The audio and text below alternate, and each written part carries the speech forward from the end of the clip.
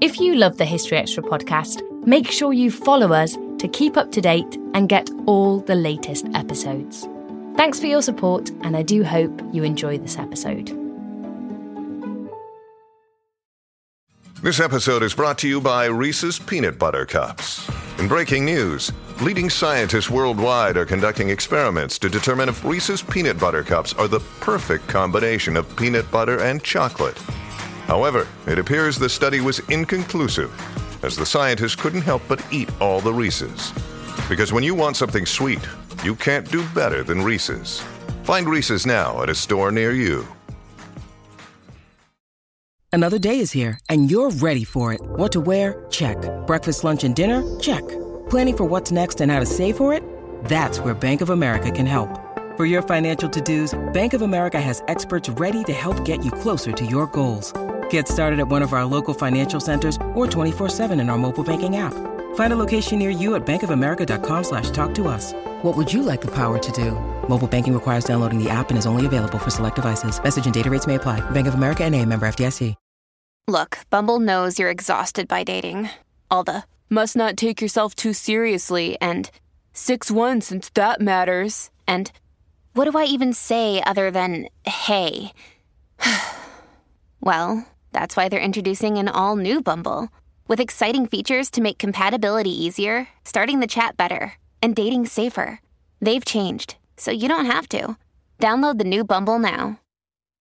When you need mealtime inspiration, it's worth shopping Kroger, where you'll find over 30,000 mouth-watering choices that excite your inner foodie. And no matter what tasty choice you make, you'll enjoy our everyday low prices, plus extra ways to save, like digital coupons worth over $600 each week. You can also save up to $1 off per gallon at the pump with fuel points. More savings and more inspiring flavors make shopping Kroger worth it every time. Kroger, fresh for everyone. Fuel restrictions apply. Welcome to the History Extra podcast. Fascinating historical conversations from BBC History Magazine and BBC History Revealed.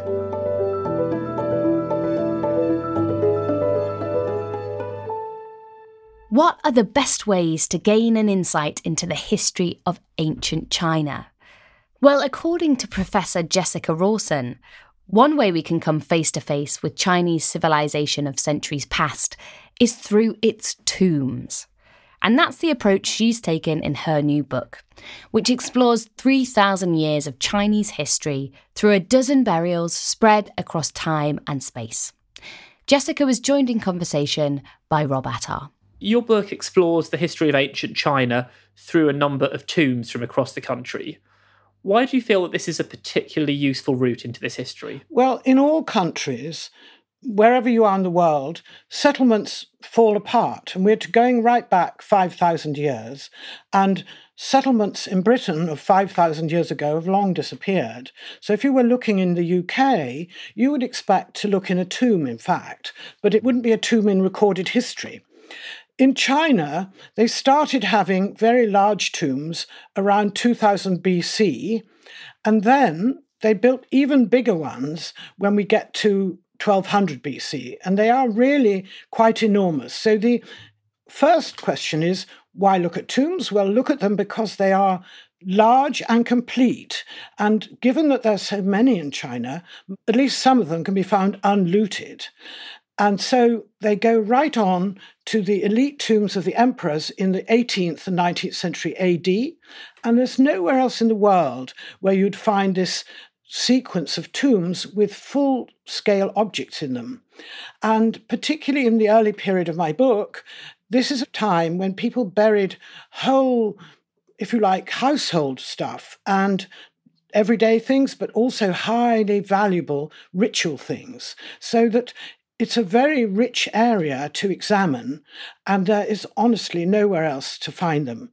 The only sort of equivalent would be an Egyptian pyramid, but in an Egyptian pyramid, very many of them contain paintings or models. And though that happens later in China, in the early time that I'm talking about, you get actual bronzes, jades, of course, many jades. You get chariots and horses, you get the ritual vessels, and you get even furniture in those areas where the furniture hasn't decayed, because often it's of wood that is lacquered. So it's an extraordinarily rich history, which makes us look at the Chinese world rather differently than what we see in texts.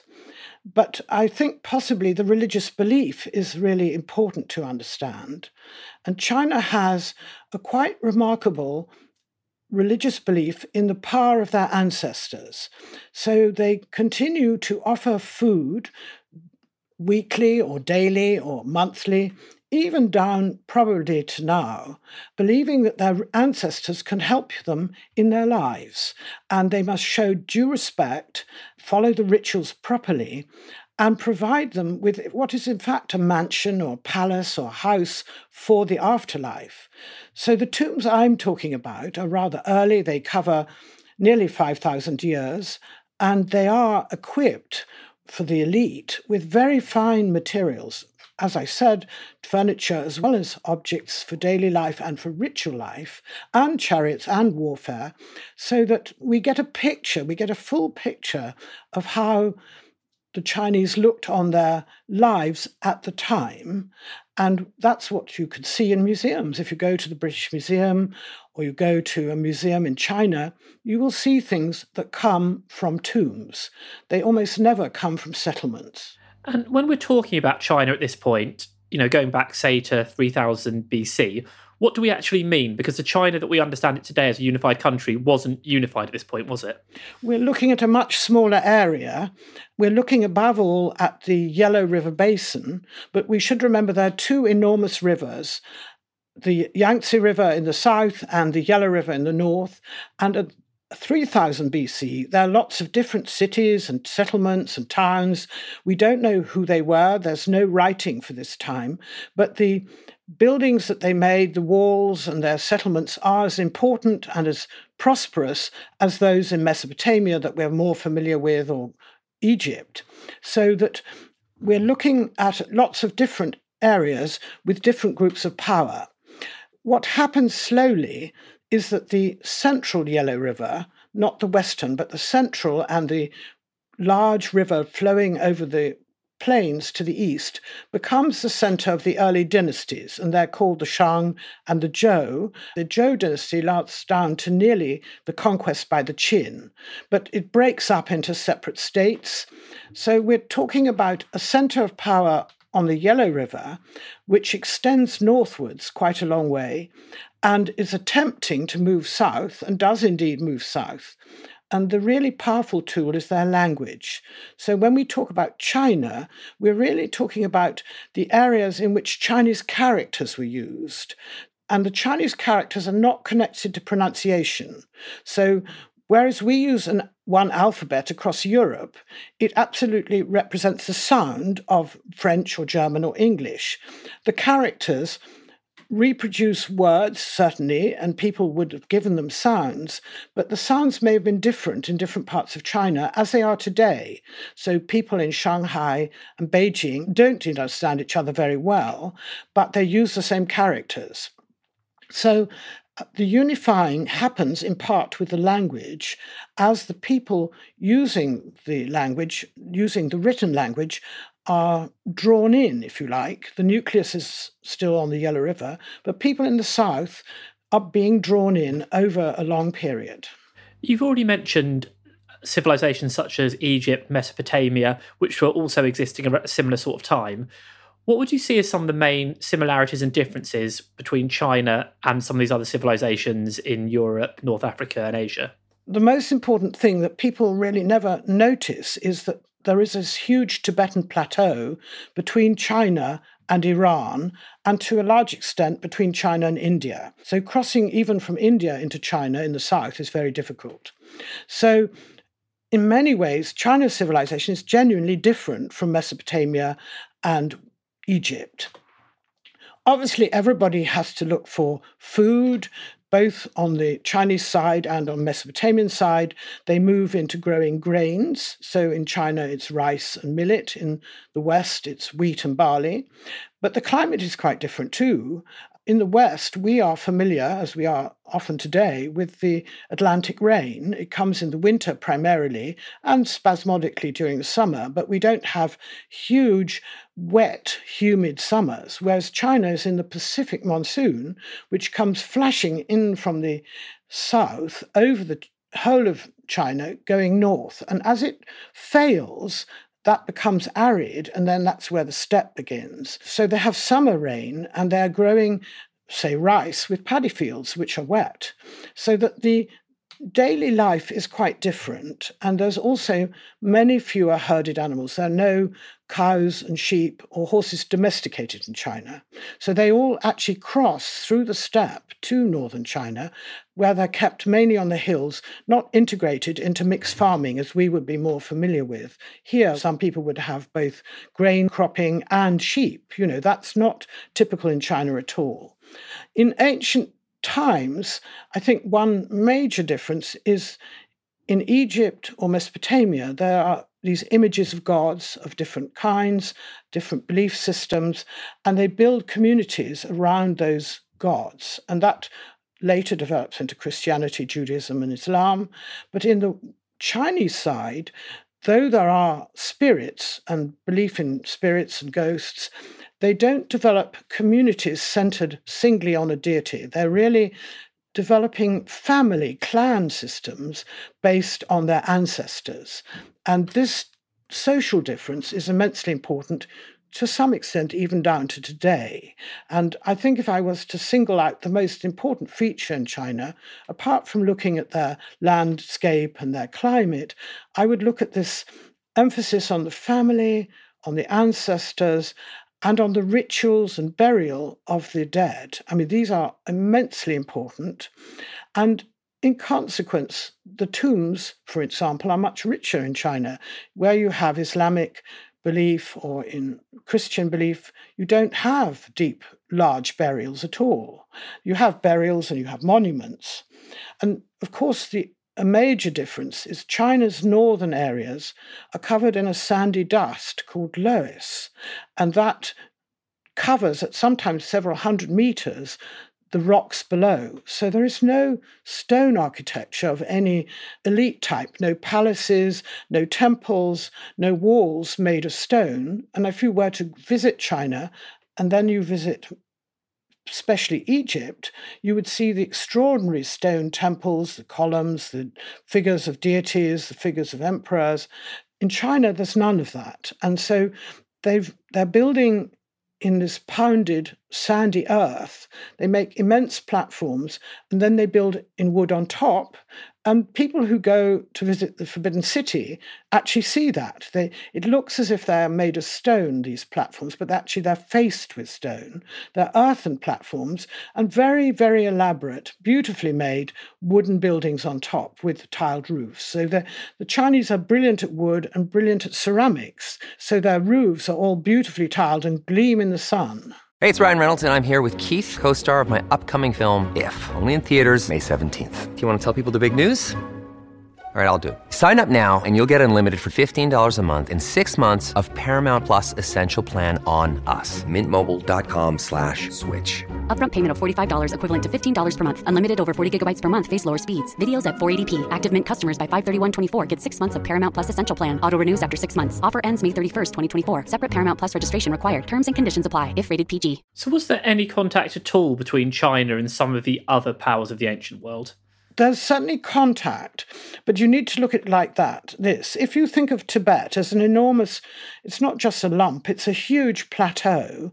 And because you have to accommodate to altitudes of 5,000 meters, that's extremely high, you can't walk from Turkmenistan or Afghanistan across Tibet. Because in the early times, you would have wanted animals to travel with, and they can't be acclimatized. So people chose two different routes, and the major early route is the steppe route.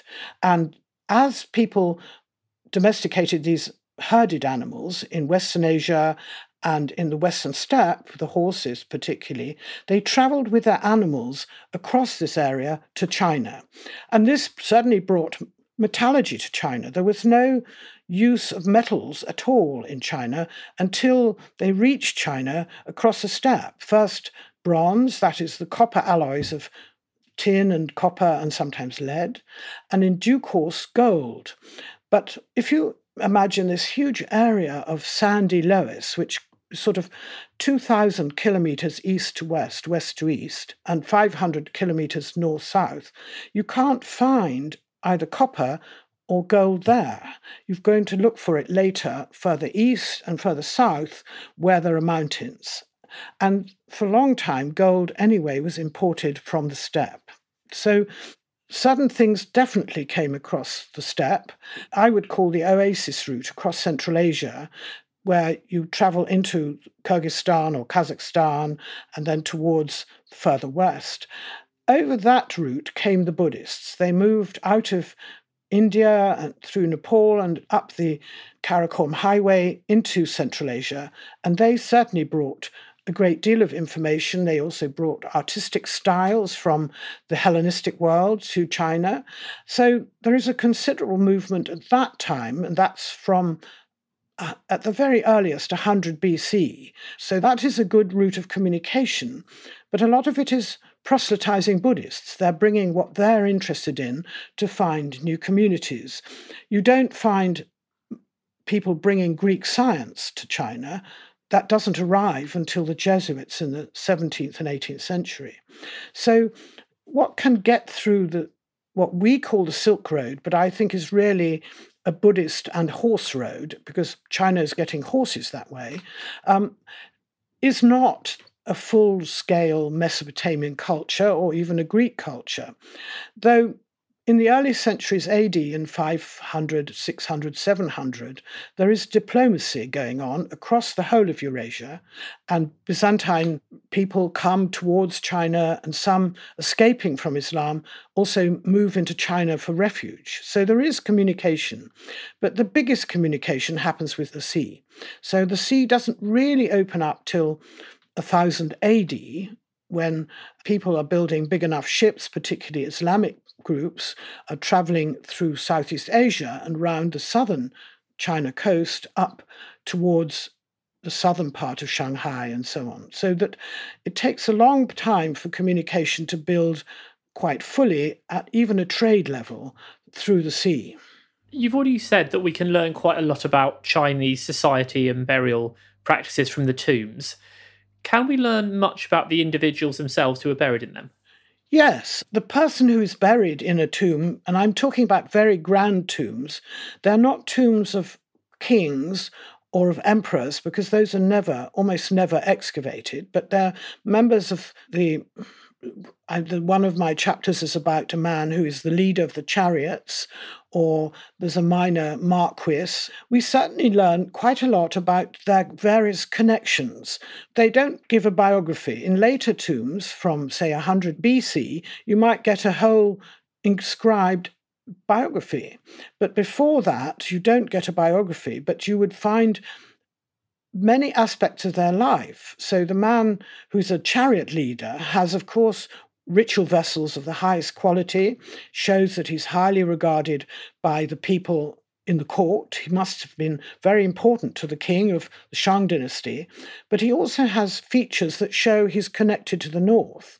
He has the tools and the decoration needed for a chariot. That's how we can identify him as a charioteer.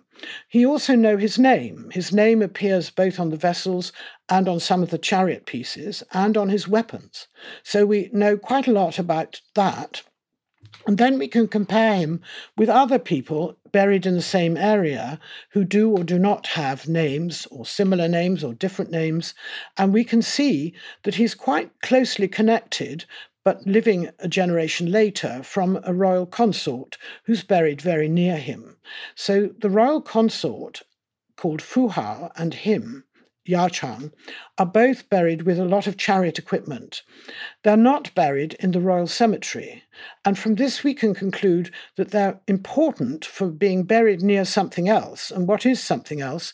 It's the temples and palaces of the king.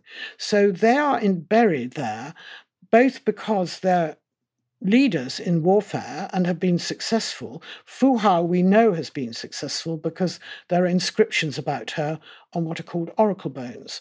What is implied is both of them are needed in the afterlife to defend the king and his palace against the ghost armies of the future.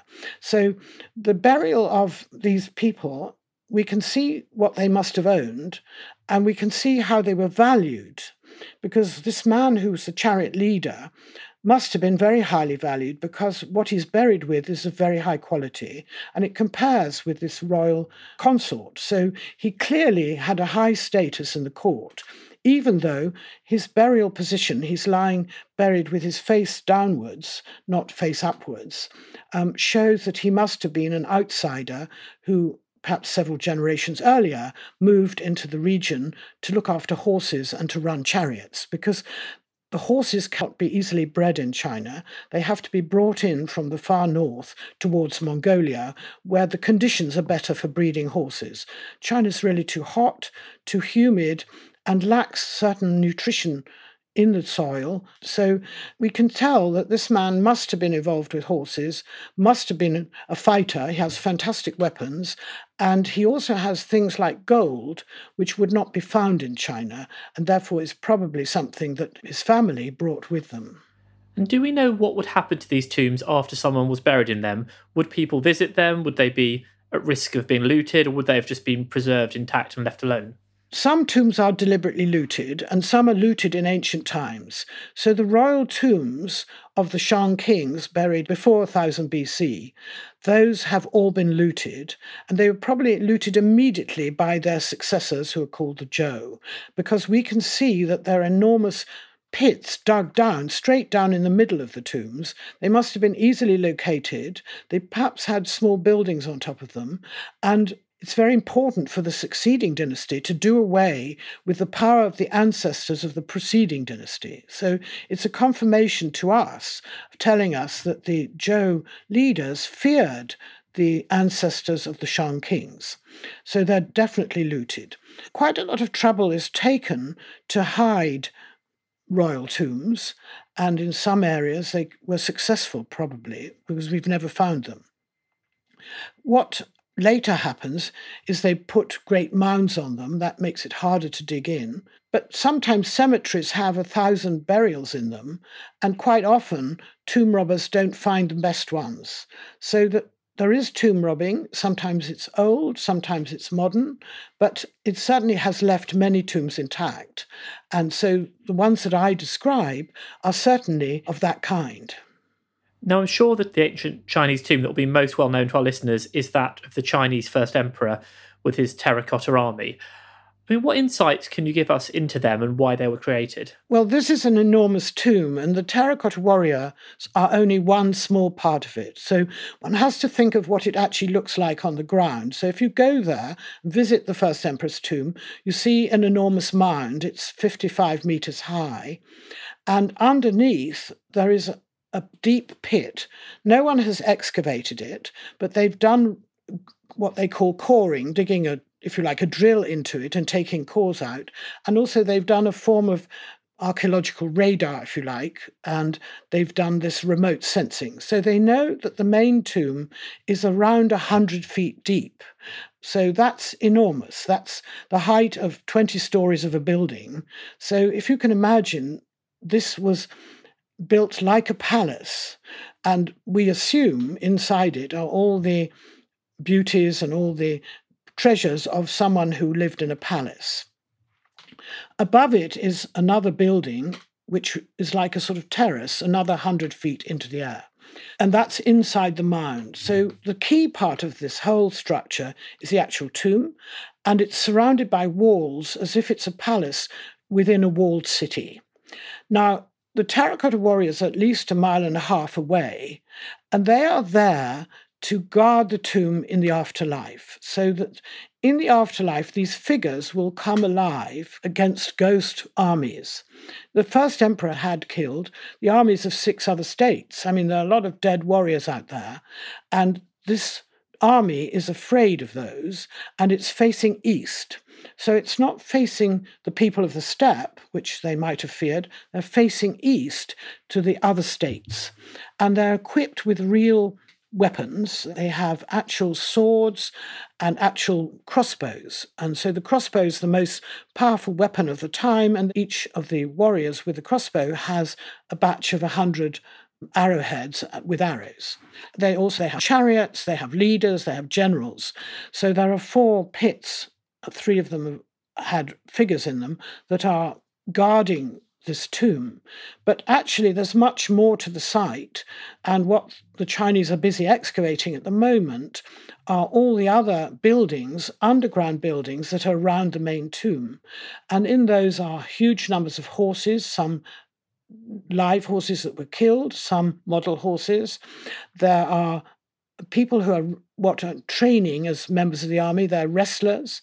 There's armour made of stone and tied together with strings of bronze, which makes armour for real people who are buried in tombs near the first emperor. So probably elite members of the army, generals and majors of the army, are buried near him in tombs, and when they need to function again in the afterlife, they're going to be equipped with these huge armours made of limestone. Now, cannot be intended for life.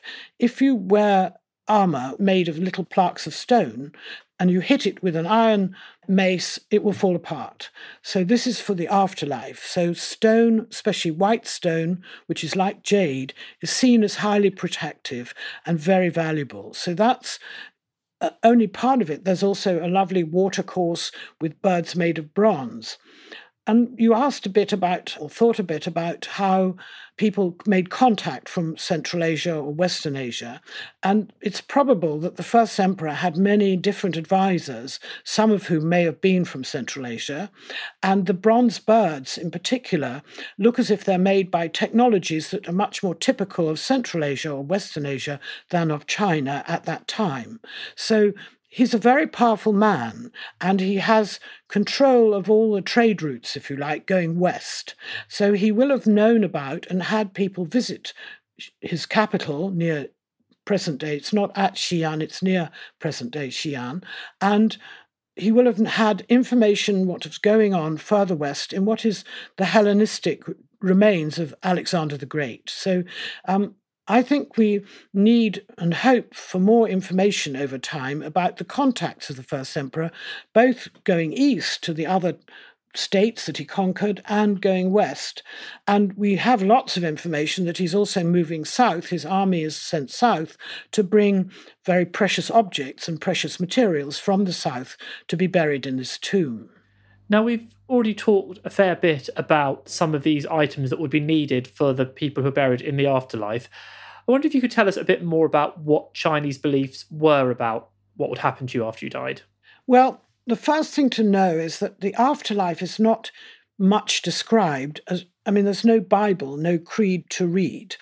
What we have first is engravings on bones, which are for divination, to see if doing a particular war or whether the crops will grow, learn that they are appealing to their ancestors in 1200 BC to find out if the ancestors will intervene and make sure that good crops will grow or that a war will be successful. Sometimes the reading of the bone says it won't be successful and they don't do it. So we know that they saw their ancestors existing in some sort of similar role to life, that there was some sort of court to which the person belonged. And I'm absolutely certain that for the first emperor, he believed by having a big tomb full of magnificent stuff and with attendants with him, buried with him, no doubt women as well as men, that he would have lived a court life in another life, in an afterlife. If you want to read a bit more about it, one has to look to later texts often where you find fragments of discussion. So a man is travelling along to a distant destination, it gets late, and so he stops off and sleeps at an inn. He gets woken up in the night, and this is written down in a small story, he gets woken up in the night and taken to help join a neighbouring little group of people who are fighting some robbers. So he goes and joins them. He's riding a horse. His neighbours are riding horses, and they fight the robbers off, and he's successful, and he goes back and sleeps the rest of the night. And then he travels on, and he meets his friends, who said, "Why on earth are you arriving so late?" And he said, "Well, I got stopped off at this village. I slept there, and I helped them with this little robbery and skirmish." And they say, "No, there's only a cemetery there." So they go and open a tomb and find that the little models, we're talking about the 8th century AD, the little models have been beheaded, and little models of men on horseback have been killed, if you like. So that there's a double existence. The tomb exists as a tomb, but the afterlife exists as an afterlife. And at the same time, a person also might be a Buddhist. Believing in the afterlife and the power of the ancestors did not exclude people from following the Buddhist beliefs and the Buddhist style of life. So that one reason we don't find out much about it is that they don't write down a creed. There is only these anecdotes or stories, often written down later, which give us a hint of how a few people encountered the afterlife during their lives, if you like, and they were certain it was there. And I think one important feature is that no family would have shared in the ceremonies for the afterlife and ancestors of another family. So the spirits of the ancestors are only interested in their descendants.